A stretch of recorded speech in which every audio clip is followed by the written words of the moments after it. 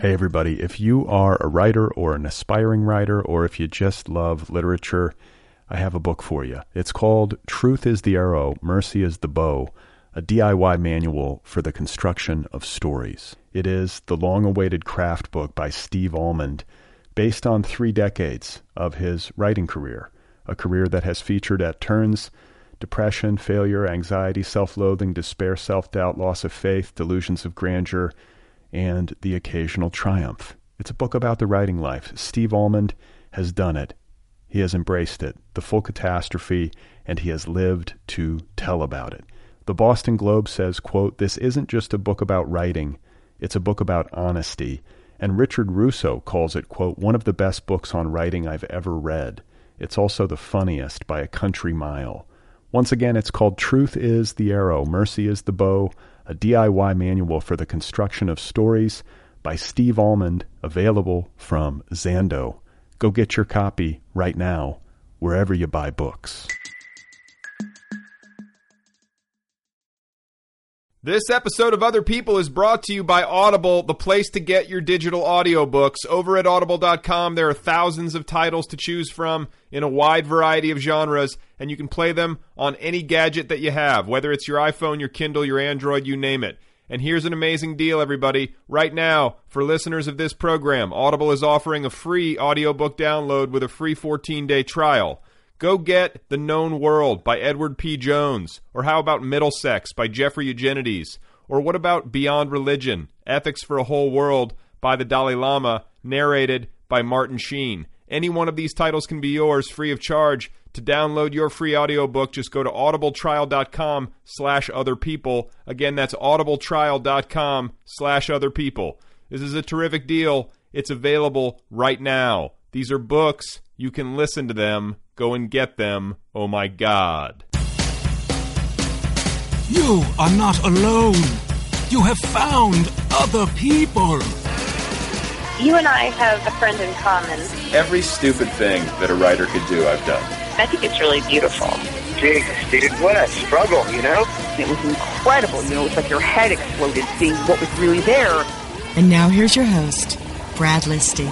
Just one person at just one time. Right. Okay, everybody, here we go again. This is it. This is Other People. Welcome back to the program. It's good to be with you. Today's guest is Jamal Joseph. He's the author of a new memoir called Panther Baby. It's due out from Algonquin in February. The actual pub date, February 7th, 2012. And Jamal is an amazing guy. He's lived an unbelievable life, and I think you're going to really enjoy hearing from him. For those of you who don't know anything about him, he came of age in the Black Panther movement as a teenager. He was one of the Panther 21, which was one of the more emblematic court cases of the 60s. And he wound up spending time in prison as a young man, as a young boy, really. I think he was 16, and he was at Rikers Island. And then he also spent time, in Leavenworth Federal Prison, and wound up getting multiple college degrees while he was there. And, in the intervening years, he's gone on to completely rebuild his life and do a ton of amazing work.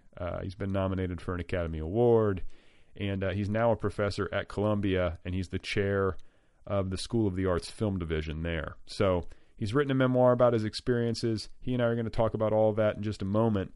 And, having said that and thinking about him and what he's been through and how he's responded, to adversity in his life and the energy that he projects now, a person like that can put things in perspective. And it makes me think about how much I can obsess about stuff that doesn't matter very much, and how my mind can take over and my thoughts can run away with me. So, earlier today, just to give you an example, I'm online, and I think I was on Facebook, and I'm looking at my wall, and I see this link to this charity thing that I think 826 is doing. So like a McSweeney's, Dave Eggers 826 thing, where you bid on something, and if you give the highest bid, you get to have lunch with Spike Jonze, the film director. And so I'm sitting there looking at it, and one thought that I had was that, I'm not going to win, which is sort of a terrible thought, but it did cross my mind. I was like, I'm probably not going to get to have lunch with Spike Jonze. And then I started thinking, would I even want it? If I did have the money, would I want to have lunch with Spike Jonze? Excuse me. And so then I start thinking about Spike Jonze and how potentially uncomfortable it could be for him, sitting around waiting to find out who you've got to have lunch with. And, and like imagining like, what if some total freak wins this thing? Then you got to have like a 2-hour lunch with this person. And then I started thinking about the logistics of it. How does this work? If the winner is from like Mississippi and Spike is in like New York, how do they have lunch? Does he fly to them? Do they fly to him? And is it chaperoned? Do you have a moderator? Like, does Dave Eggers kind of sit there as a buffer? Or, is it just more casual than that? Is it just like, you kind of exchange emails? Like Spike emails the guy and says, hey, like, let's make a plan. And then you get a reservation and you go to lunch. And, and then I started to think about, like, what if the person who wins is no good in conversation? Or what if Spike is no good in conversation? And, you're the winner and you bid like $25,000 to win this thing. And you've flown to New York, and then you get there, and you're at this restaurant, and like Spike has nothing to say, or he's just not in a good mood, or he's having an off day or something. So it just seems like it could potentially be awkward. And I probably sat there thinking about this for like 10 minutes, maybe 15. And this is something that I do, and I recognize that it's absurd how I can get lost in my own head like this. And of course, it misses the real point, which is the charity itself, the cause and the reason why the lunch is even a possibility in the first place. So, I don't know. That's it. I get caught up at the surface level. And to kind of continue along those lines, with regard to obsessing over stupid bullshit, I want to talk a little bit about email too, and an email experience that I had recently. And, I don't know if you have similar feelings on this issue, but email for me can be at times extremely stressful and a little confusing. And, not always, and maybe not even often, but a few times a year, it can get this way.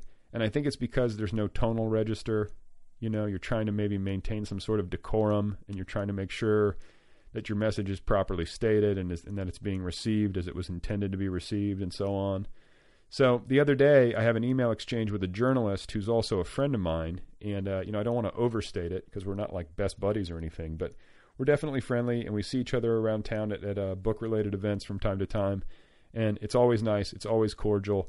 And we keep saying, hey, we should hang out sometime or something, get a drink. And so I get an email from this journalist, and she says a few words about an interview that I did. I guess she had read the interview that I did over at HTML Giant about the podcast. And, she says, oh, I read the interview, blah, blah, blah. And then she says, at the end of the email, she says, how are things? And so I respond and I say, oh, yeah, the interview, great, thanks for reading. And then I say, things are good. My daughter's walking. She's talking.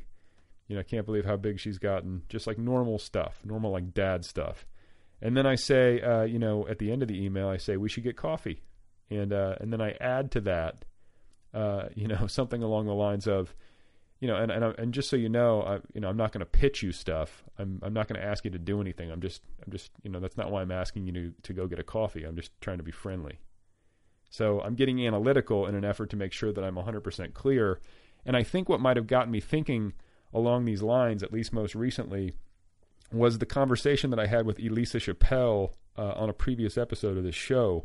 And for those of you, who don't recall, Elisa, in addition to being a fiction writer, is, also writes the hot type column for Vanity Fair magazine. So she's a prominent book columnist. And I remember during our conversation, I asked her about, what's it like to have all these writers trying to get you to write about their books? And she said something to the effect of, you never know exactly why people are being nice to you when you're in that situation. And that hit home with me. And, I just remember thinking, God, that's right. And I don't want to be like that. And, at the same time, I know that might not be how the world works, or actually it is how the world works, but I just don't want it to be that way. I don't want the world to work that way. I don't want to work that way. I don't want to be opportunistic or slick like that, where, I'm being friendly to someone with the idea in the back of my head of, what can I get out of this? You know what I'm saying? I don't like that. And so I'm trying to say this, not in so many words, to this journalist friend of mine, where I'm like, hey, let's get a coffee. But just so you know, I'm not going to, I'm not asking you to go get coffee so that I can try to get you to write about something. I'm just trying to be nice. And then, I add, like, in parentheses, if you do want to write about something, that's great. But if not, that's fine too. It doesn't matter to me. That's the point. So I was trying to be honest, and maybe that's like too much idealism or too tedious or whatever. But I sent the email, and it was like, it wasn't too long. It was like 2 short paragraphs, maybe 3, just like very quick. And I sent it, and I didn't get a response for like 36 hours. And at about hour 5, I started worrying a little bit. Like, that's weird. I got an email, I fired right back, I didn't hear back. And so like it was like, okay, well, she's just probably busy. So nothing the rest of the night, and then I wake up in the morning, nothing. And it starts to stress me out, like increasingly. And to be honest, it was making me a little frustrated. Excuse me. And so it's not that I thought that I did anything wrong. It wasn't that I was like, oh God, I did something wrong. It was more like I was trying to do something right, and maybe I said it wrong. And so now it seems like a wrong thing, even though I was trying to do the right thing. Like, that's particularly frustrating when you're trying to do something good and then you fuck it up and it winds up being something bad. You know what I'm saying? So I go through this whole day and I don't hear back. And, eventually I'm just like, screw it. I got to try to make sure that there's not a problem here. So I decide that I'm going to send another email explaining my over-explaining. And so I write up another email and I ask my wife about it, as I will often do. I want to like bounce it off of her and see if what she thinks. And she's really great. She's kind of dry, and she never really gives me the confirmation that I want. I'm like, sweetie, here's the situation.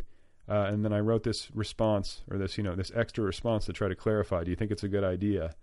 And she's like, well, it's kind of like Jon Favreau in Swingers when he leaves that long answering machine message. But, if you think it's necessary, go ahead.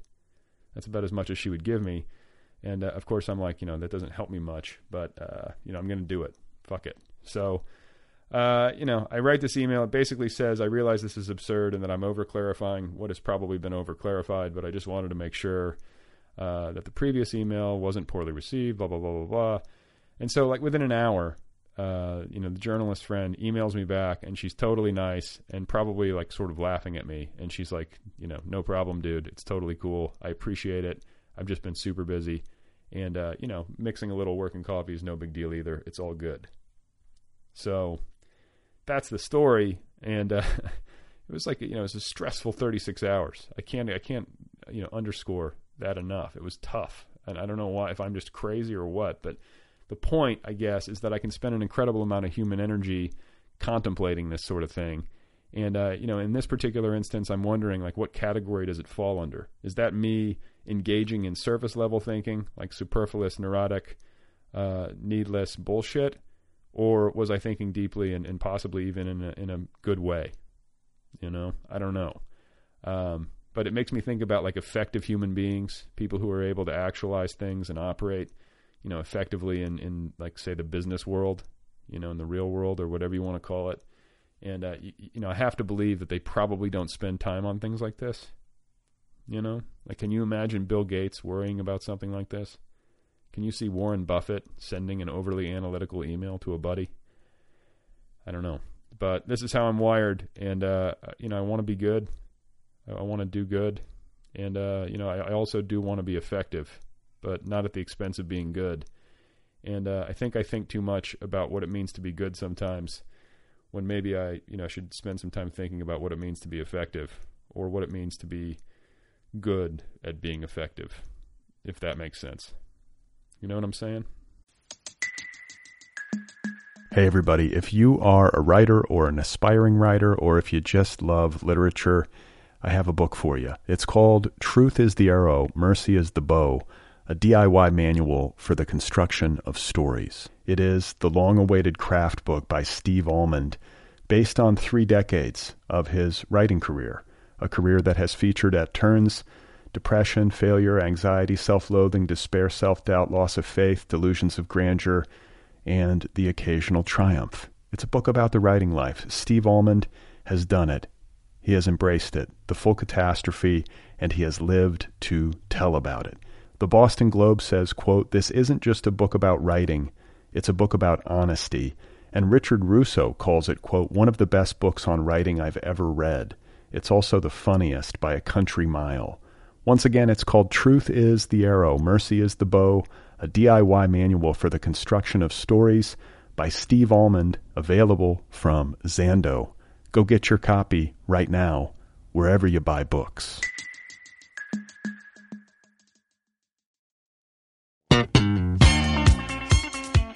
I think maybe a good place to start is just your childhood, and can you talk a little bit about that? Because that alone, to me, is worth several books. And I just love to have make sure listeners have some context in terms of where you come from and how you were raised and stuff. Yes, I was conceived in Cuba. My mother and father are Cuban, and I was conceived, but born in New York and raised in a foster home. And so my mom, who had come from an educated family, and my grandfather was an engineer, and she had a great education, and actually met my dad while she was in grad school at the University of Havana. He was a revolutionary and member of the Communist Party. So she came home. She was 21 and a half, 22, and announced that she was pregnant, but that she was brokenhearted because she had broken up with the guy. And my grandparents found out that he was a communist and promptly put her on the first thing smoking to New York City. Mom, who was a beautiful woman who spoke fluent French as well as Spanish, and had been a debutante and was a grad student. She was all of that in Cuba, but in New York she was a black woman who couldn't speak English. Wow. So she put me in foster care, and the family who became my adopted grandparents, because they were old enough when they took me in. They were already in their late 60s and early 70s when they took me in. Were these amazing people whose parents and older siblings had been slaves, literally had been slaves. And so they understood a South where black people could not look white people directly in the eye, where if a white person was coming down a narrow sidewalk, that as a black person you better step into the curb to allow them to pass, where they had seen friends and relatives be lynched, where they came to New York and got involved in Marcus Garvey's Back to Africa movement.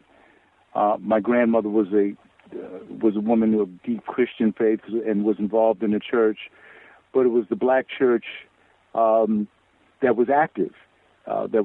During, we think of the civil rights movement, but if you think about what was going on with the labor movement and black folks in World War II and trying to desegregate the military, the black church was also, involved in those struggles. So I was raised with a real sense of history and perspective for what had been happening in terms of African American history and what had been happening in struggle. In fact, I first heard the term, African in my household, and this was a time when growing up, when to be called African was a diss.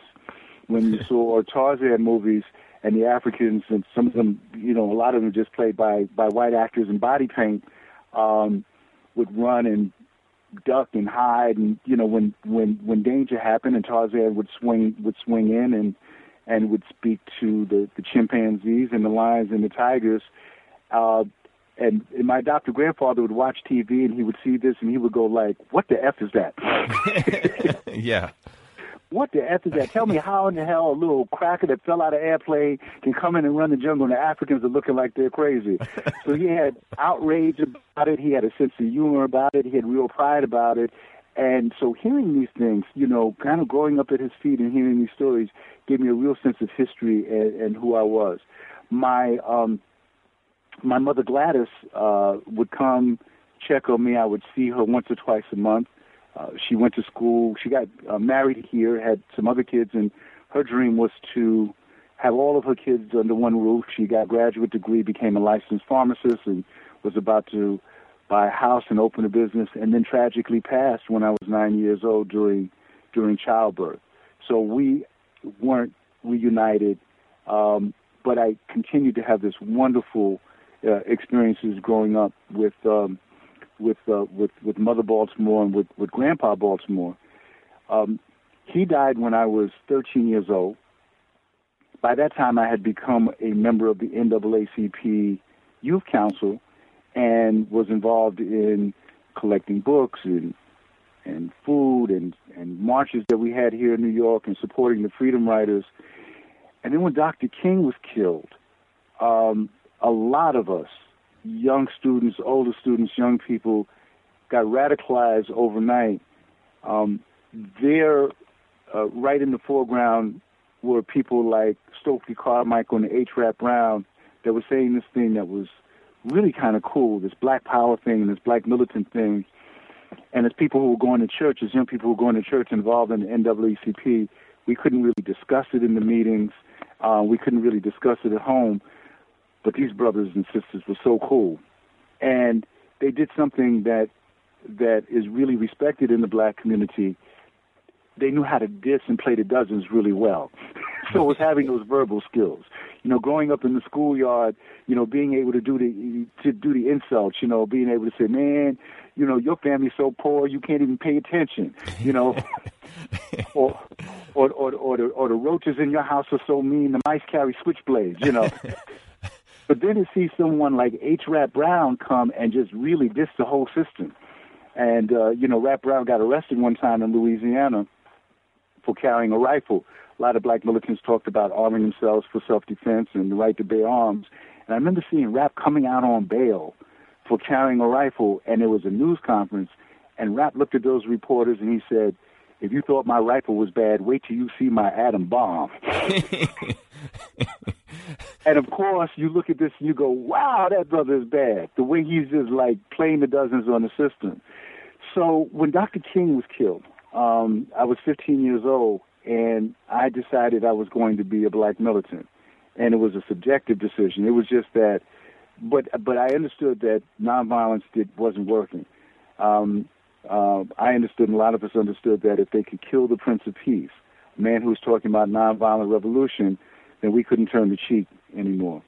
So I went on this quest to find the Black Panther Party. Well, first it was to find any black militant organization. I came to school the next day. I'd gone down to Harlem and participated, you know, on the fringes of the riot, threw a brick here, got chased by the cops there, and then came back and announced, without fully understanding what the word is, that I was going to be a black militant. So, okay, so you were, I mean, how old were you at this point? You were 15? I was 15 years old. Okay, and you were I mean, that's, in some ways, there's some precocity to that. Like, I hear about, like, your level of activism at that age and engagement, like being on the youth council with the NAACP and stuff like that. And, you know, do you know what I'm saying? Like, there's an element of precociousness to even having that kind of awareness. A lot of teenagers wouldn't be engaged at that level. And then, you know, I'm also interested to hear you talk about the role that anger played in your decision. I mean, obviously there's anger over the death of Dr. King, but, you know, also the role of anger in, you know, in social change, any social change, and, you know, how you feel about that, how you felt about it maybe then, and then how you feel about it now looking back. Well, what the civil rights movement did and being involved, you know, early, again, you know, having grandparents where this was discussed all the time, you know, black history, what was going on, gave me a sense of duty in the sense that that we should be doing something to make it, you know, to make a change. But there wasn't the deep ideology that I got later once I became a Panther. But I didn't have that when I first joined the Panthers. The anger is a key thing because, and this exists today. A lot of kids of color grow up mad. You grow up angry. You're seeing your you know, if your father is around, you're seeing, in a lot of cases, a struggling man and a broken man. You're seeing the images of power and success as white males, as business people and as politicians and as white cops. You got slapped around by cops. This happened, you know, as standard operational procedure when I was a kid. If we climbed the fence to the park after it was closed and the cops caught us, they were going to beat our butts. They were going to take their blackjacks and, you know, whack us across the legs and across our butts and smack us in the head and then tell us to get out the park. And we would run and we would tease our friend who cried because he was crying. But there was that anger and how we dealt with that anger is that we would fight each other.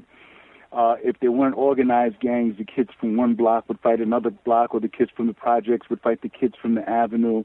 And that was the rite of passage, like who was the baddest dude in the neighborhood and who stood up more. So when Dr. King got killed, we dared to focus that anger or to express our anger against white America. And it became a black-white issue. And so a lot of young people started to say, Whitey is oppressing us, black power, kill Whitey, fight Whitey. And to us, that was like a step in the right direction in terms of being a militant and being in the movement. And for me, as someone who maybe was a little bit more involved than my peers and was a little more concerned, I wanted to get out and do something about it. And so it began this journey looking at different organizations, and it was completely subjective. Like, for example, I just have to tell you this thing because it's funny. I came to school after Dr. King was killed, and I was down there participating in the riots and announced to all of my friends at the lunch table at school that I was going to be a black militant. And one of my friends looked at me, a good friend of mine, a white kid named Paul, and he was like, I didn't even have the name Jamal then. He was like, Eddie, I don't know if you can say you're going to be a black militant like it's a career choice, like it's a doctor or a lawyer. No, it almost sounds like you were out like applying. It's like you're applying to schools or something. You were looking for That's exactly right. And then to prove to Paul as much as to anybody, I now had to find a black militant organization. And that was really like looking for schools. And again, I would look at stuff like, the black Muslims. And I would go like, no, I don't like bow ties. Plus, I like bacon every now and then. Well, yeah, you got to consider what's important. I mean, for God's sake. And then it was like SNCC, which had been the Student Nonviolent Coordinating Committee, and now was the Student National Coordinating Committee. But I knew my friends, they'd have too much fun, but it would be like snot and snake, and so. So tell me about the actual entry into the Black Panthers, like showing up, that process. Well, first, it was seeing the Panthers on television, watching my grandmother's beat up black and white television, and the Panthers.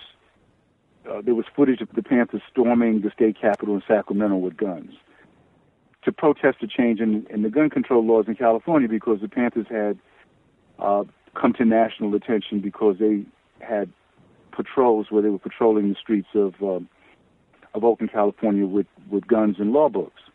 And it was legal to carry a gun if you didn't have a record and if it wasn't concealed. And they would stand and observe the police and read from the law books to the person being arrested their rights, and follow them to the precinct, bail them out. And if they didn't have enough money to bail them out, they had some volunteer lawyers that would help.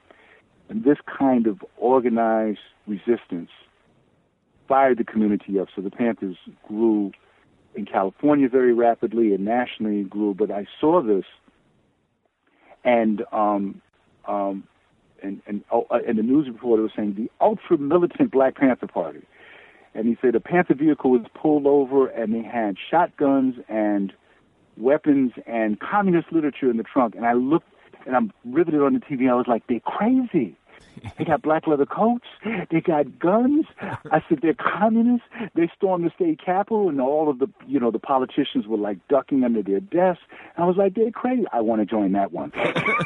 Yeah, you're 15 years old. You're like, this looks like fun, right? This looks like fun. And so a couple of older guys got a flyer, and we all headed out to Brooklyn, where the first Panther office was. This was even before the Harlem office opened, to the secret headquarters of the Black Panther Party. And then on the way out, the train ride was about an hour and a half.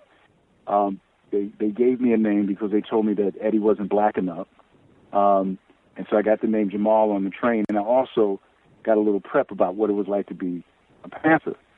One of my older friends leaned over and he says, the Panthers are like the mafia. Once you join, there's no getting out. And I'm the skinny 15-year-old kid in the middle, the youngest one, and I can't be a punk in front of my boys. I'm like, I don't care. Yeah, right. The other guy says, hey, man, you know you got to kill a white dude to be a Panther, right? And inside my stomach is like churning. I'm like, kill somebody, but I can't be a punk. I was like, I don't care. Right. And the other guy said, no, man, you don't have to kill a white dude. I relaxed. He said, you got to kill a white cop. And you got to bring in his badge and his gun. And by the time we got off the train, my knees were shaking, my mouth was dry. I wanted to turn around, but I could not be the first because this was about being a man. And we get into the Panther office, and we're seated in the back, and the person running the meeting is explaining the Panther 10-point program. And if you look at the 10-point program today, 45 years old, could have been written, sadly, last year, because a lot of the things still exist in the community, but it talks about, freedom to determine the destiny of our own community, employment, housing, an end to police brutality, nothing about killing cops or white people. But I'm not hearing this. I'm going to prove that I'm a man. So I jump up in the middle of the meeting. I think the brother was talking about education. And I said, choose me, brother, arm me. I'll kill a white dude right now. The whole meeting stops. It's like the needle went off the record play. It really did. Everybody's looking at me. But I think they're looking at me like, yeah, okay, we're going to send him on his revolutionary suicide mission. And I'm standing, he beckons me up front, and he reaches down into the bottom drawer of this desk, and my heart is pounding, thinking he's going to give me my gun. I'm expecting this big gun with a Panther emblem on it. He hands me a stack of books. Wretched of the Earth by Fanon, Solar Nights by Eldridge Cleaver, the famous Little Red Book, Quotations for Chairman Mao. I'm thinking this must be a trick, right? Because my friends had prepped me, right? I'm supposed to be killing a white dude now. And I said, excuse me, brother. You said you were going to arm me. And he said, well, excuse me, young brother, I just did. And then he also disabused me of the notion that this was about hating white people, killing white people. And he just asked me, he says, if the cops that are brutalizing people were black and the people getting brutalized were white, if the store owners were black and the people, being ripped off were white, if the politicians and everybody in control were black and everybody being exploited and oppressed and living in slums and suffering were white, would that make things correct? And I said, no, sir, it seems like it would still be wrong. He said, that's right, young brother. This is class struggle, not just race struggle. Study those books so you understand what the revolution is about. That was my first day. And who was this guy? Who was this guy that was talking to you? Do you remember? Or Oh yeah, clearly. His name was Edme, Lieutenant Edme, and he was the information lieutenant. Brilliant young guy. They all seem older. Everybody in the office seemed older, like these older, really cool Black Panther brothers and sisters, but they were young. I was 15, so everybody seemed older then, but they were 18, 19, 20, 21. I think the average age of someone in the Black Panther Party was like 19 or 20. Yeah. And that was the face of the movement. That was the face of the movement in the 60s in terms of the anti-war movement and the Black Power movement and the women's rights movement. It was young people in those meetings, in those programs, at those rallies, taking it to the streets. It was the youth driving the revolution. Well, okay, and so take me now from that moment where you sign on or you join to the Panther 21 and that experience and winding up in Rikers, as a young kid. Well, the training in the Panthers, and especially the information training, the ideological training, was serious. We read, we discussed books, we discussed the New York Times. You had to be able to even break that down. What's really being said in this editorial? You had to memorize the 10-point program, the rules of discipline. A couple of days a week, there was the physical training. You go out and you do your calisthenics and you learn martial arts. And we all you were assigned to a section, and your sergeant or lieutenant was called a section leader. And my section leader was a guy named Yewa, who's a Vietnam veteran, about 26, 27 years old, real charismatic guy. Made sure that I learned on myself. Everybody kept an eye on me because I was young, right? I was like the mascot. So everybody, was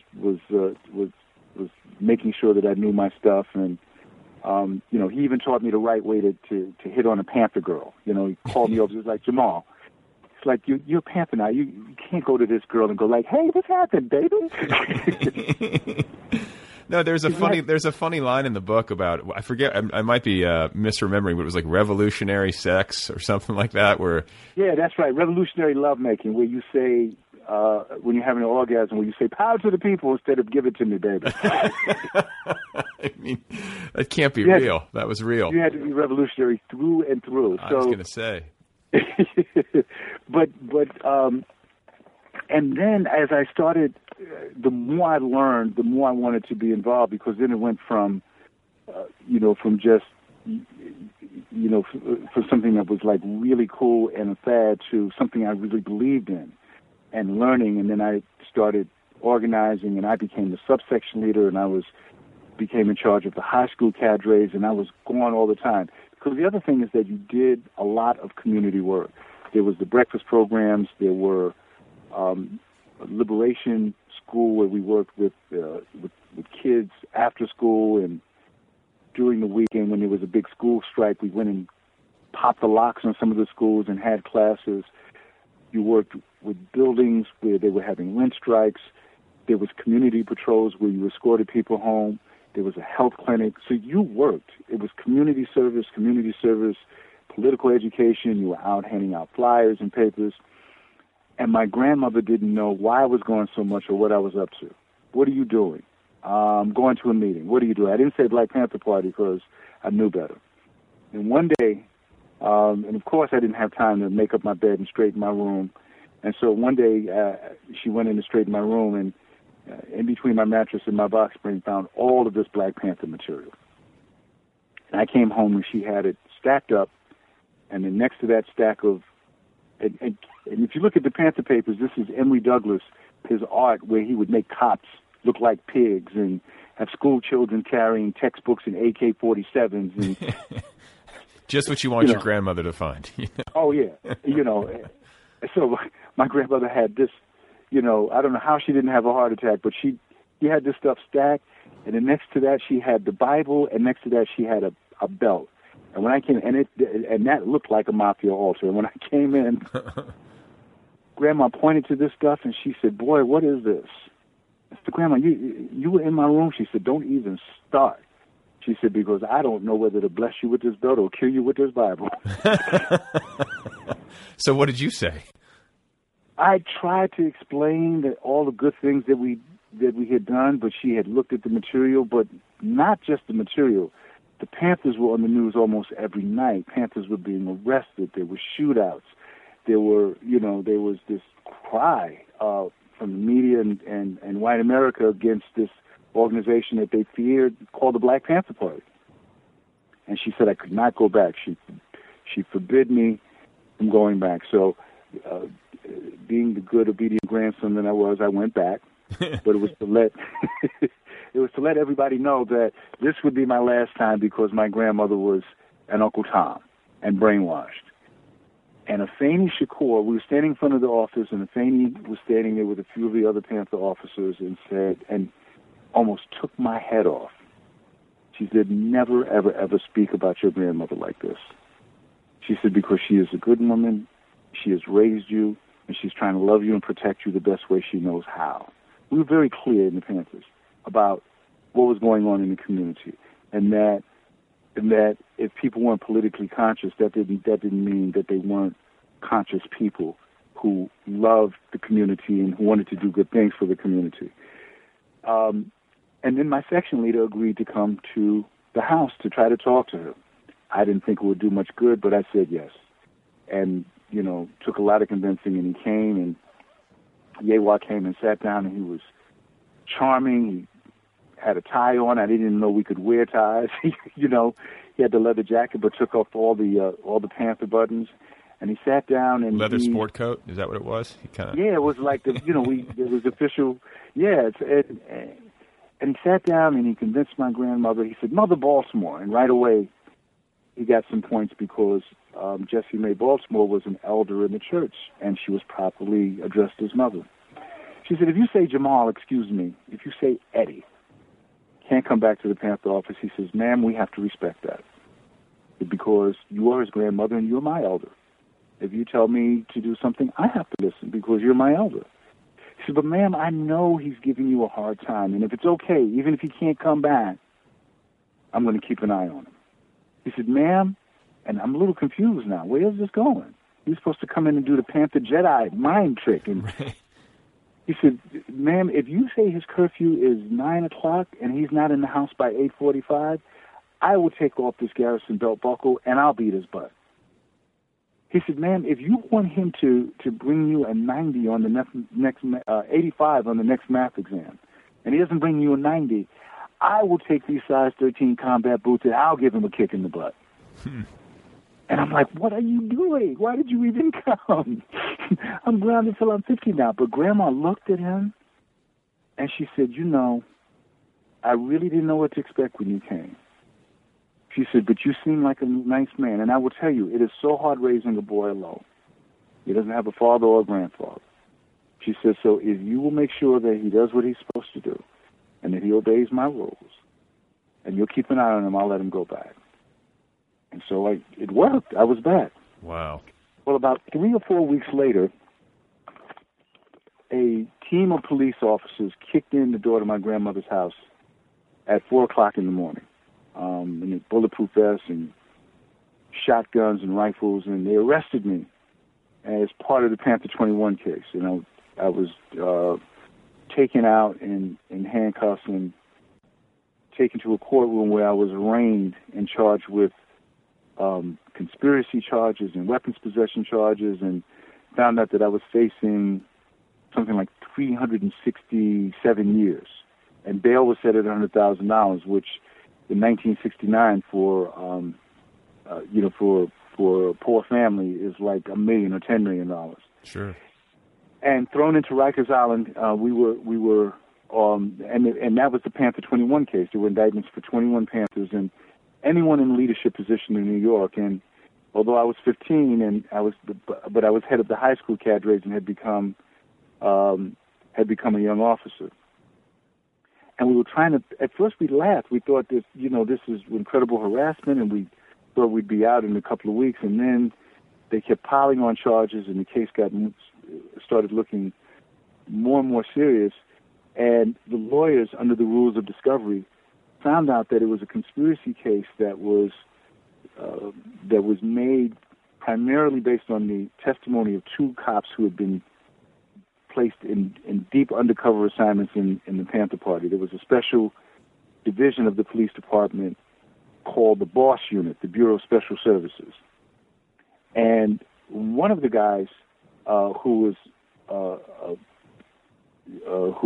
an undercover cop was a guy named Gene Roberts, who had been with Malcolm X from the time he was in the Nation of Islam until he was killed. And so he was with Malcolm in the Organization of African American Unity, was on stage the day that Malcolm was shot. And in fact, if you go online, there's a picture of Malcolm getting mouth-to-mouth resuscitation moments after he was shot. His shirt is covered in blood, and one of his bodyguards is giving him mouth-to-mouth resuscitation. And that man was Gene Roberts, who was a cop at that time. Malcolm X drew his last breath from an undercover cop. But we didn't know this, and so he came with these credentials of having been right next to Malcolm X after he was killed, and came in and actually became a Panther officer, became a lieutenant. And the other person who was a boss operative and a deep undercover cop was my mentor, Yewa. Wow. So how did that, that must have been, you must have been pretty thunderstruck by that, the fact that this guy... I was crushed. I was as crushed as you can imagine. I'm sitting in prison getting this information, and my world turns upside down, but you don't really process it in the same way when you're 15 years old, and especially if you're part of a movement, if you're a young warrior. I felt betrayed, I felt angry, and then I started feeling like I should have known. And then I started feeling like I'll get him back. How could he do this? It wasn't until years later, after I became a father, that I started realizing what a betrayal it was and how wounded I was by that as someone who joined the Panther Party in search of manhood and in search of a father figure, being betrayed in that way, and the damage I did. But what it did to me at 15 and 16, because by now I was 16 years old, was it it created a tough little shell around me, and I wanted to just fight and die for the struggle. And so I came out on bail in the Panther 21 case after 10 months, and even more fired up and just more determined to do the work of the Black Panther Party and to do all I could to promote revolution in America. Okay, but how did that mean? Okay, the obvious question then is like, obviously this would affect your ability to trust. Like if you're working with other people within the Black Panther Party at that point, knowing that you've been betrayed by your former mentor, like how did you relate to other members at that point? Were you more wary? Yeah, I was much more wary of new members coming in, and of people who would just show up. There are other people, the younger members, who I would see come in from high school. You would see people from the community who finally became Panthers. We had a close bond, and that was easy. But I remember standing up in a meeting and it was called a central staff meeting, and that's when leadership from the East Coast would come together once a month. So from New Haven all the way down to Baltimore, people would come. And I remember saying we should have a moratorium on new members, because this is not the same Black Panther Party that a lot of us joined, certainly not the same one that I joined 2 years ago. You turn on the news now, and every day a Panther is being killed or going to jail. But anybody who walks in the door now must have a death wish, be crazy, or be a pig, and I don't think we need any of those people. I remember there was some discussion, and people kind of voted that down. But yeah, that's how I felt. I felt it was hard to trust, but mainly it was how I pushed myself. We all got very little sleep, and as someone who then came out and became the youngest spokesperson in New York, because I was one of the Panther 21, and my responsibilities were to try to raise bail money for the Panthers remaining in prison, and also to try to do more organization. I just pushed myself, convinced that I wouldn't live to see my 21st birthday. So I wanted to do as much work as I could to organize people and to stir things up, against this oppressive system as I could. So it was really that being driven in that way. And then what was the, one of the things that you talk about in the book, and that I think doesn't, might not come immediately to mind, is the physical toll that living like this takes. Like you mentioned that you weren't sleeping a lot, but physically, how did you feel? Here you are basically resigned to the fact that you're not going to see your 21st birthday, and you could be arrested, or there could be, undercover cops in your midst, and you don't know who to trust. How were you physically? The stress of it must have been pretty intense. You were always sleep deprived, and this was all of us. This wasn't just me.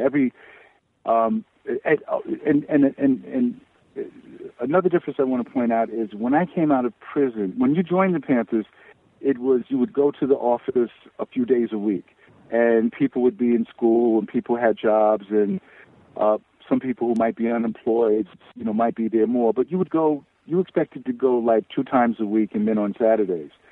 When I came out, the Panthers were living, it was communal living. There were apartments, there were houses.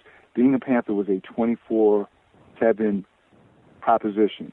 You would go home to see your family as opposed to leave your family and see the Panthers. And I think the average amount of sleep for anybody was 4, maybe 5 hours a night if you were lucky. People were being arrested and being shot every day. Every day you get a report that an office had been raided or someone had been killed.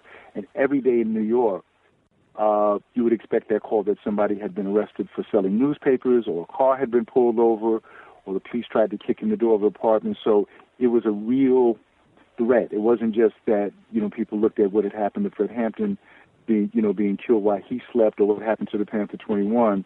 There were constant reminders that you were in danger, and that any day could be the day that you would be killed, that you would go to prison, or be killed. Very little food, exception of the breakfast program. So if your one good meal was after you served breakfast, what was left over, you would do that. Very little sleep, high level of stress, And so it was amazing. I had an ulcer when I was 17 years old. It was amazing how many people had ulcers, had high blood pressure. There were young women who were having miscarriages, and a doctor told us that a lot of the young women were having gynecological problems that are associated with women who are much older and have much more stress in their life. So there was always that sense. I remember one time coming to see my grandmother and being given leave. You know, people knew I was going to stay with my grandmother for the weekend, and falling out and sleeping for about 14 hours and waking up feeling like I was drunk because I hadn't had a good night's sleep, so I didn't know what the feeling was like. Yeah. So just to make sure we get to this, like, can you fast forward a bit and take the listeners to where you eventually wind up in Leavenworth for the longer stint in prison? Yeah, absolutely. Well, I then went back to prison when there was a split in the Black Panther Party, and the FBI had something called the Counterintelligence Program. And what the Counterintelligence Program did was it used informers. They worked in conjunction with the police department, not only to get intelligence and to spy on the Black Panther Party, but to plant false information and to frame Panthers up, literally. Weapons were planted, or people were giving rumors, false rumors that created tensions between Panther members. Let me give you an example. We'd be in a meeting and we'd be talking, and then after the meeting, people would say, you know, Brother so-and-so thinks you're getting too much power in their organization, and that you should be eliminated. And then somebody else would come to them saying, you know, Jamal might be an undercover cop, or he might be an informant, because isn't it interesting that he got out on bail so quickly on that case? Now there's this aura of suspicion, and they continue to fuel that until it led to, so this built on, you know, you're already exhausted, there's always this sense of paranoia, and it created this split within the Black Panther Party known as the East Coast-West Coast split. When that happened, a few of us that were out on bail decided to go underground, not go back to court, to what we thought most certainly would be a conviction and a life sentence. And we started kicking in the doors of drug dens that were in Harlem, because there was this epidemic of drugs in the black community, in the Bronx, in Harlem, and in Brooklyn. And closing the drug dens down, taking the drugs and flushing them down the toilet, or more often flushing them down the sewer so the people in the community could see, as we were declaring a war on drugs and declaring that that we would dispense people's justice on anybody that was trying to sell this poison in the black community. So I was arrested coming out of one of these dope spots, along with a couple other Panthers, and wound up spending a few years in prison for weapons possession and robbery. Because even when you're robbing a drug dealer, it's armed robbery. I came out, and now I'm in my early 20s, and I'm working. I'm going to Brooklyn College. I'm working driving a cab. I'm doing a little bit of acting, a little bit of writing, and then I'm arrested in a case that was known as the Brinks case, and eventually convicted. And this is where people who were part of the Revolutionary Underground was accused of breaking people out of jail and robbing some armored cars in New York, and there had been some shootouts with some guards and with some cops, and so there was a conspiracy case where people were charged with being part of that network. And I was arrested and eventually convicted of hiding out people who were on the run for the FBI. Initially, I was charged in the middle of the conspiracy and once again found myself facing life, but the jury acquitted me of all of the major charges and convicted me of hiding out people who were on the run. And I wound up spending close to 6 years in federal prison, and most of that time in Leavenworth Federal Prison. And an amazing transformation happened, or realization, evolution, while I was in prison. I earned 2 college degrees while I was there from the University of Kansas. Some guys came up to me in the yard who knew my reputation, but known that I had done some theater. And pressed me to write something for Black History Month and to do a play. So and the way the guys came, this didn't seem quite just like a friendly request. You know, there was an old gangster and two of the biggest black guys in the joint that kind of came over and said, "Yo, Youngblood, you've been doing them plays, right? Do something for Black History Month." I was going to say, this might be the most unusual entry into the world of theater I've ever heard about, you know? This is a crazy entry. So I said, okay, this seems like I really have to do this play. And this is literally how I became a writer. I went to the prison library, and there was only one black play in the whole theater section. And to be clear, there was only two plays in the theater section, Romeo and Juliet and A Raisin in the Sun by Lorraine Hansberry. And I came back to the guys that told me I had to do this play, and I said, fellas, look, we can't do this play. It's a great play, but it's a lot of women in the play. And they said, no, we do the play. Just, you know, look around the yard and pick out three dudes. We'll put dresses on them. I was like, no, let me. That's not the assignment I want. Someone else can do that. Someone else can do that. And I wrote a play, and we started having rehearsals. We had to convince the captain and the warden that it wasn't an escape plot, and they gave us a little space, you know, in the office above the gym, a little room above the gym. And into the rehearsal, as I'm rehearsing with some guys, came two guys who were the leaders of La M, the Mexican Mafia. Now, Leavenworth, like most maximum security prisons, is segregated because the guys segregate themselves, and they stand in sections of the yard known as courtyards according to what cliques they're part of, and that's usually based on, you know, what racial background you are.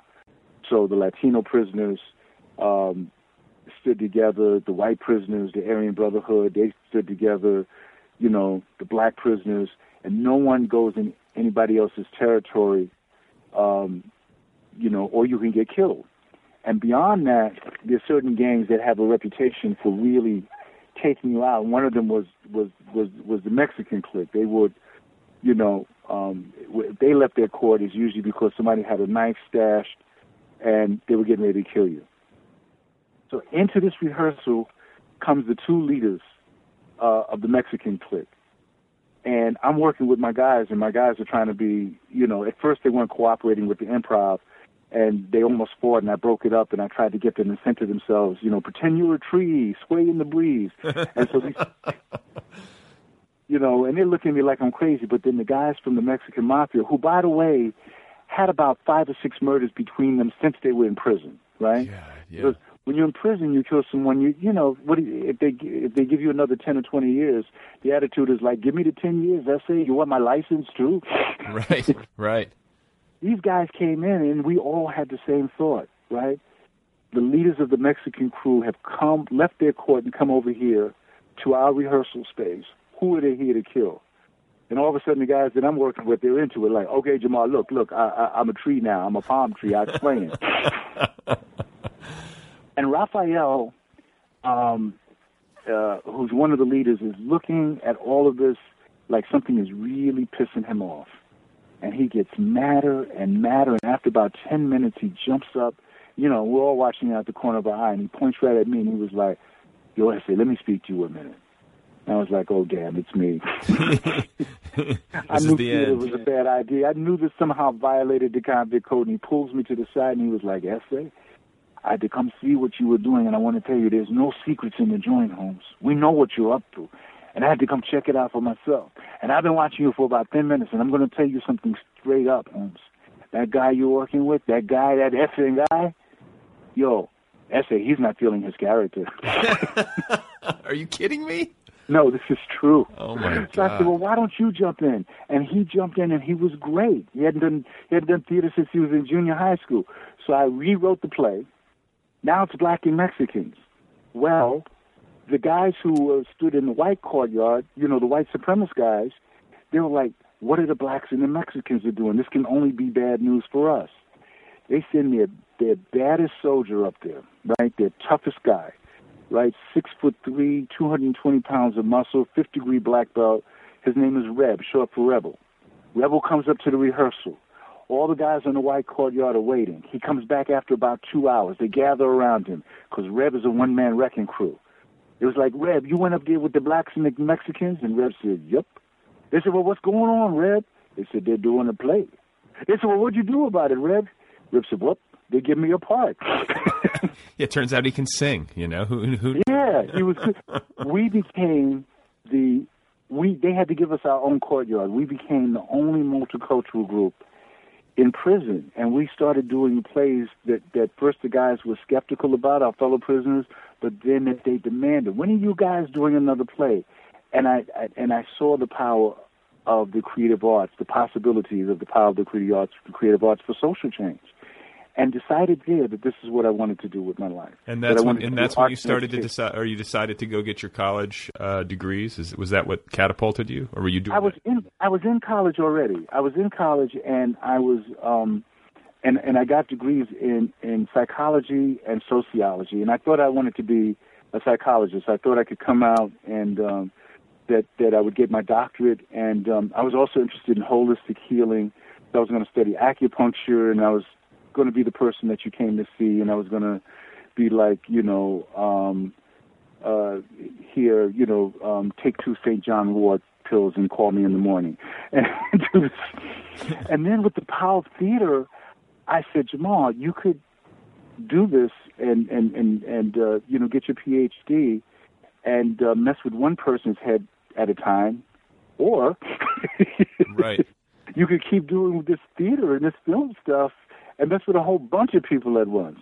Well, and I decided I wanted that to be the journey. So, I mean, you had an incredibly productive prison life. I mean, multiple degrees. I don't want to make it sound too light, because doing time can't be easy. I can't even imagine. But you were remarkably productive, and it was when you look back on it, you must at least have some pretty strong positive feelings about that time, or no? No, I do. In fact, Mr. Cody, who was the same guy who came up to me, older gangster guy who came up and, was the first person that said, man, if you're doing them plays, you got to do something for Black History Month, gave me great advice when I first came on the Big Yard at Leavenworth, and it's advice not only for prison but for life.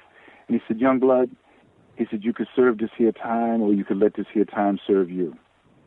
And there's this other great quote from Malcolm where he says, the penitentiary has been the university for many a black man, and we can expand that to say for many a prisoner.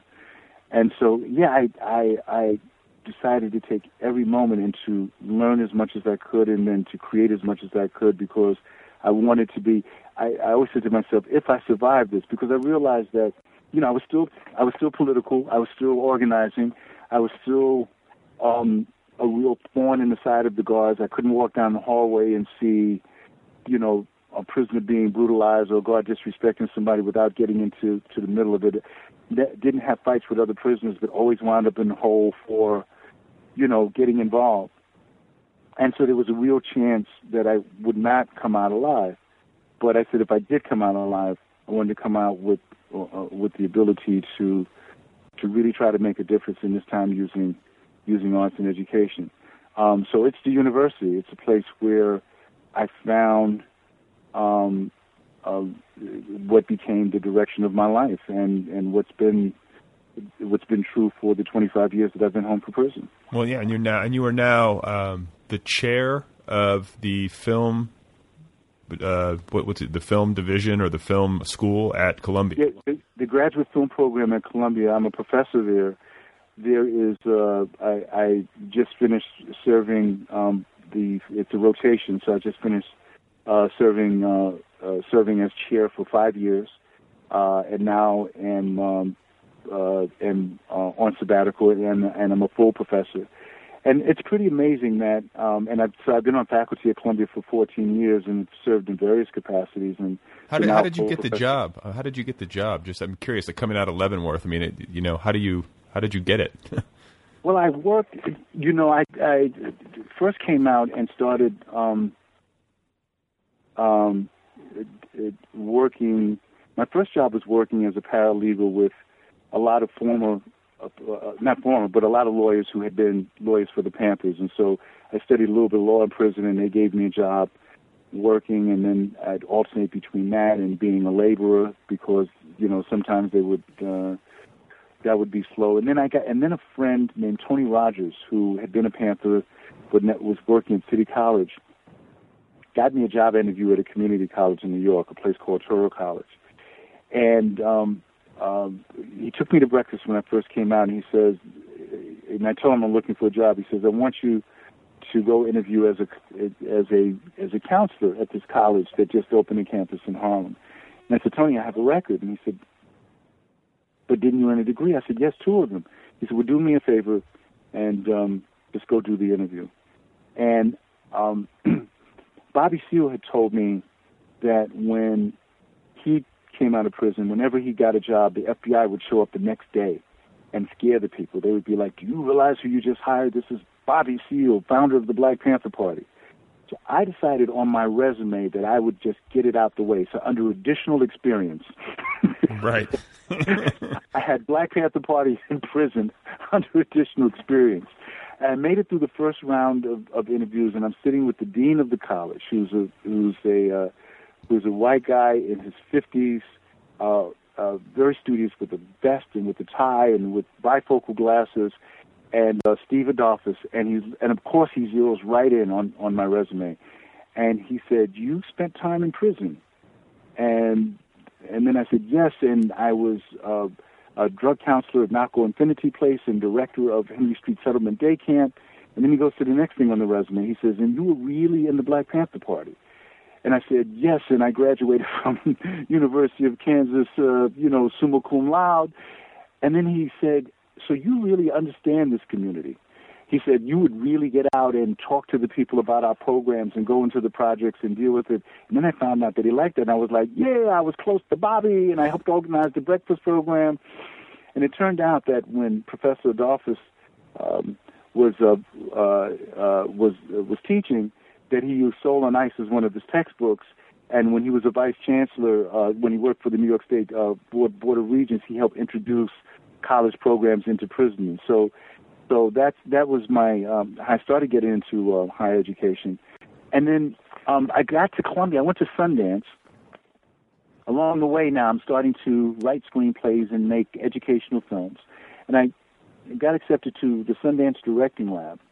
And one of the people that I met, one of my mentors in the directing lab, is James Seamus, who is a professor at Columbia University and a wonderful producer and writer, and runs a company now called Focus Features. Sure, yeah. He's Ang Lee. Isn't he partner with Ang Lee? He's partners with Ang Lee. And James told the chair of Columbia about me, and they were looking for someone to teach screenwriting. And I've now been teaching working at Touro College and teaching some other places as an adjunct. And I went in for an interview, and it turns out that the person who was the chair at that time was a man named Louis Cole, who I knew from the 60s because he was one of the leaders of SDS. So we knew each other from our radical student days.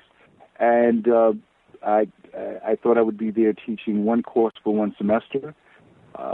And Louis called me in at the end of it. He says, Jamal, I want to talk to you about this teaching. I was like, they're going to boot me out. I was horrible.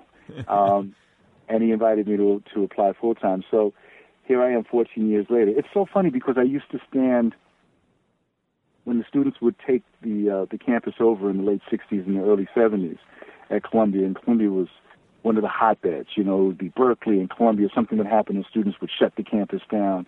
And they'd be protesting the war in Vietnam, and students would be on strike, and there'd be thousands of people, and they'd open it up so there'd be community groups there. And there's a big statue in front of, in the center of campus, a big bronze statue, Alma Mater. Alma Mater sitting in a bronze chair. We would blindfold her with the North Vietnamese flag, and there'd be banners, and everyone would give speeches, and the Panthers would be, called on last. We would be like, the show closes, right? And they'd bring me up as one of the Panther 21, and I know my job is to kind of take the crowd over the top, so I'd grab the little bullhorn microphone, and I would say, brothers and sisters, if Columbia University doesn't recognize that the war in Vietnam is a war of capitalist exploitation, had to have that 60s cadence. Oh, of course, yeah. I was going to say, you're bringing me there. Yeah, that's exactly right. And that the United States pig military is occupying Vietnam the way the New York City pig department is occupying Harlem and trying to occupy this campus, then you have a duty, brothers and sisters, to do more to take this college campus over today. You've got to burn the damn place down. And students would start screaming. So fast forward 40 years later, I'm walking across campus. I have a 10 o'clock class and about 5 minutes to get there. It's chilly, so there's not students hanging out, on College Walk. And I hear psst, and I look around, and there's no one there. None of my colleagues, none of my students. I take another step, and I hear psst. And I stop, and I look, and it's the bronze statue of Alma Mater. And she looks at me, and she goes, "Oh, it's Professor Joseph now." I remember when you wanted to burn the damn place down. I was going to say, times have changed, Right. Well, Jamal, I have just a couple minutes left, but before I let you go, I wanted to talk, I'm going to kind of throw three questions at you in one, but, you were Tupac Shakur's godfather, and, you're now at a place in your life where you've written this memoir and you're looking back and, with all this kind of life experience and perspective, and I'm curious to know, about how with that experience in mind and with the work that you do with young people, what have you learned, and what would you say to yourself at 15 now if you could give yourself advice? Where is your brain? Where's your mind with regard to all this now? Well, I'm lucky in that I get to I probably get to talk to myself at 15 over and over again, because I'm really fortunate that I've been mentoring and doing creative work and activism work with young people for about 20 years now. First at a place called the City Kids Foundation, and then 14 years ago we started an organization. My wife and Joyce, my producing partner, Rosa Rivers, and myself started a group called Impact Repertory Theater, where we try to do activism and the creative arts. So the young people are creating around issues that are important to them. And you also, I should mention that you were nominated for an Academy Award. I mean, that needs to be said, right? That needs to be said, and that's crazy when you think of it. That one could be standing in court, facing life, and then standing on the stage of the Oscars. It was crazy, but that I always maintain that's Impact's nomination.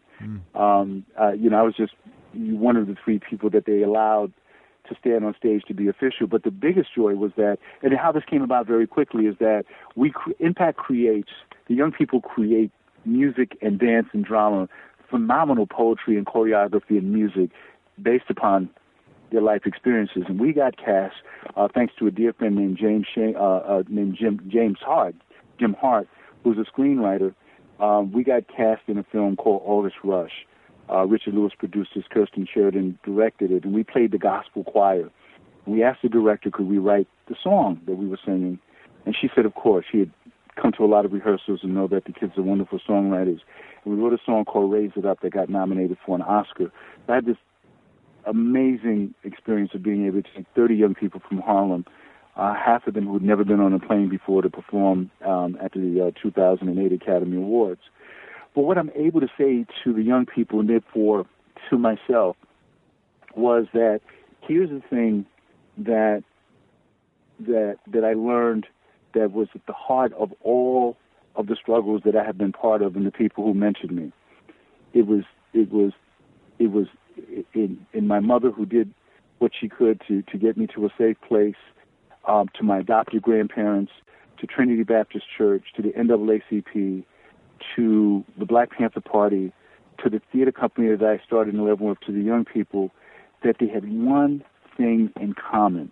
And if you ask anybody in the Black Panther Party, what was the real thing that motivated you to do what you did? Don't talk about the 10-point program or any of the all those books you read or the ideology of the Black Panther Party. What's the one thing? And they will all answer the question this way. We were taught to have an undying love for the people. We were taught to serve the people. And I remember being in the Panther office when I first walked in and seeing this poster of Che Guevara with the quote, "At the risk of sounding ridiculous, let me say that revolutionaries are guided by great feelings of love." And so the Panthers use shotguns and law books because they thought those were the weapons of social change. Bobby Seale, who founded the Black Panther Party, said if he was starting the Panther Party today, Panthers would be on the streets, but they'd be carrying video cameras and laptop computers because these are the weapons of social change. Some of the problems are the same, the weapons have changed, but the constant, the thing that really motivates you, and the thing that makes us human, is understanding our love for each other and being motivated out of love. As a young Panther, it's what made you get up at 5 o'clock in the morning when it was freezing,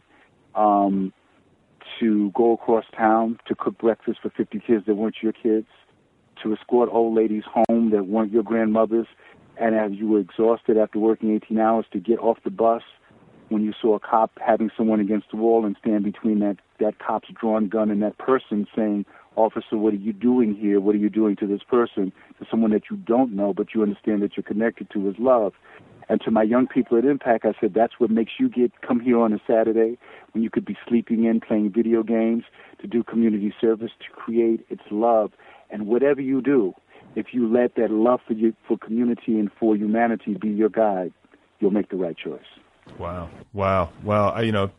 That's amazing. And that's like the perfect place to end. But before I let you go, because I mentioned it already, and I know our listeners will want to hear at least a little bit about it. Can you talk a little bit about your relationship with Tupac? I mean, he was your godson, correct? Yes, Afeni Shakur was my big sister in the Black Panther Party, and I think that I learned probably more about the path to manhood and how to be a man from Afeni than from anyone else, than from any of the men, in terms of how someone conducts himself as a man. And it comes out of what I just talked about, out of respect and out of love. And Tupac was her son, so I knew Pac from the time that he was born, and because Afeni and I remained close through the years and still remain very, very close, had a chance to see Tupac grow, to work with him, to be one of his karate teachers and mentors before he left New York, and then after I got out of prison, to reconnect with him just as he was starting to have success, you know, as a singer and as a rapper and as an actor, brilliant young actor. He was acting before he started doing music, and spent a lot of time with Tupac. I got a chance to spend a lot of time with Tupac. He was an amazing young man. I wrote a book called Tupac Legacy that came out, and there's this incident that happened after Tupac got shot the first time. And by the way, we would get into it when he would be in New York. I'd go see him on the set, or sometimes go by his hotel room, and I would always get into it about this thing called thug life. And I would be like, Tupac, what is thug life? You know, Malcolm X was a thug, and then he became self-educated in prison, and he moved from there to being a leader and then a revolutionary. Huey Newton and Bobby Seale were thugs, and then they got educated and they become revolutionaries. Why are you kind of headed the other way? And he was like, well, Uncle Jamal, I got to keep it real with the folks that keep it real with me, and we battle about this. And then, and the night that he got shot, I was at the hospital, and that's the night that he famously left the hospital because he didn't feel safe. And I'm one of the people that when he decided he didn't want to stay there, they helped get him out of the hospital and took him to a safe place. But he was convicted of, he was originally charged with rape, but was acquitted of that, but got convicted of misconduct, sexual misconduct. He was in the prison ward at Bellevue, and I went to see him. And I was able to use my paralegal credentials to see him one-on-one in the attorney room. And he hugs me and he says, Uncle Jamal, he says, before you start, he says, I want to tell you a story. And he says, before I start, you know, because we're going to go into, he says, but no, let me tell you a story. He said, I'm in the prison ward, and another young prisoner is in there because he's getting an operation. He sees me and he goes crazy. He goes, Tupac, you my hero, you my hero. And Tupac said, time out, why am I your hero? And he said, oh, come on, Pac, don't be playing. You got all the women, you get all the money, you shot at the police. And he said, time out. If that's why I'm your hero, then I don't need to be anybody's hero. He said, Uncle Jamal, and I realized that thug life is dead. He says, and that I'm going to change, you know, he says, and that we have to start building community centers, and we have to start, you know, educating the youth, and that the art needs to move a certain way. I said, Pac, I'm so happy you say that. I said, but what's different now than the other times that we bumped heads? And he says, first of all, I realized that if I'm going to die, if it's going to be like Tony Montana from Scarface or like Malcolm X, then I want to be like Malcolm X. He says, and second of all, he says, a lot of days, he says, if I wasn't smoking something, I was drinking something. If I wasn't drinking something, I was smoking something. He says, but I'm clear now. He says, and I realize that I have to deal with my sobriety one day at a time, and then I have to use this celebrity in order to organize. And so sadly, when Tupac first came out, there was that East Coast, West Coast rift, and there was all of that bad feeling that happened. But the thing that I like to remind people of is that Tupac had done his best to try to make peace with those rappers and with those people that he was having a fight with, and that he had started this One Nation project, and that he had started designing what was going to be these community centers and these youth programs all across the country, and he had made that change and was moving to that direction when he got killed.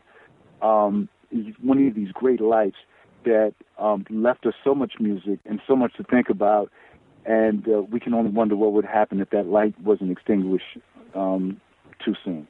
Yeah, well, it's a great tragedy, and I could go on talking to you forever, but I thank you for the time, and I wish you all the best with Panther Baby and with all of your various creative and educational projects.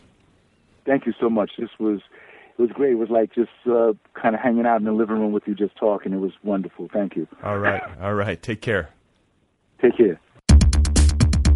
All right, everybody, that's it. That's the show. That's Jamal Joseph. The book, once again, is called Panther Baby. It's an amazing story, and it is publishing on February 7th, 2012. And it's from Algonquin Books of Chapel Hill. You can pre-order it right now on Amazon.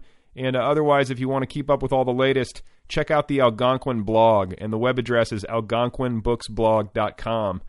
Panther Baby, it's the December selection for the TMB Book Club, the Nervous Breakdown Book Club. So for club members, hope you enjoyed that. Hope you read the book, and hope you enjoyed the benefit of being in the club. If you're listening and you want to be a part of the book club yourself, it's a great thing to do. Just go to thenervousbreakdown.com, click on Book Club in the menu bar. For only $9.99 a month, you get a new book delivered to your door every 30 days. That's less than the cost of a book. And I interview all of the book club authors on this show, so you can read the book and then listen to me in conversation with them.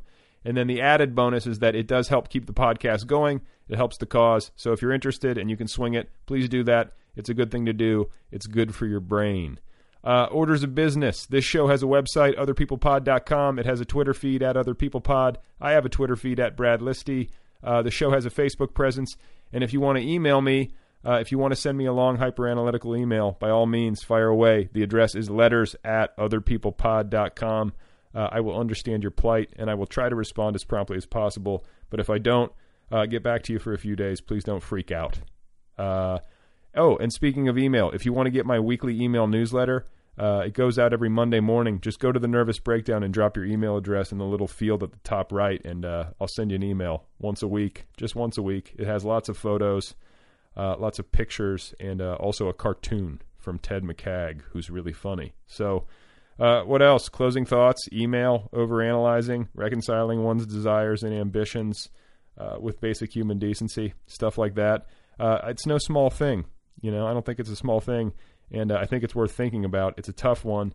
It's, what do I recommend? I think I recommend postcards. Postcards are underrated. I think regular mail is the most underrated form of entertainment in the world. And, if you're having trouble with email and you want to make somebody's day a little bit better, or you just want to, throw a curveball, mail somebody a postcard. It's like an old school text message, and it doesn't happen nearly enough anymore in the digital age as we careen into the future. And I guess speaking of the future, it's almost the new year, and this, believe it or not, is the last episode of Other People in 2011. The first 3 months of the show are now in the books, and it seems like longer in some ways, but at the same time it has gone fast. And that's sort of the paradox of life, It takes forever, but it goes really fast. So thank you guys so much for listening here in the early going as this thing gets off the ground. Thanks for spreading the word. Thanks for rating and reviewing the show on iTunes. All of that stuff. I appreciate it so much. Have a great New Year. Have fun on New Year's Eve. And, if you can't think of anything to do, but you want to do something and you really want to go out and do something, here's my suggestion. Go see live music anywhere, any kind. Just go to a show, make a plan, make it happen. It's foolproof. It'll be fun. People always forget about that. And, if you don't have any plans, that's okay too. If you don't want to do anything, that's fine. It's not like you have to do something, because ultimately it is arbitrary. It is just another day.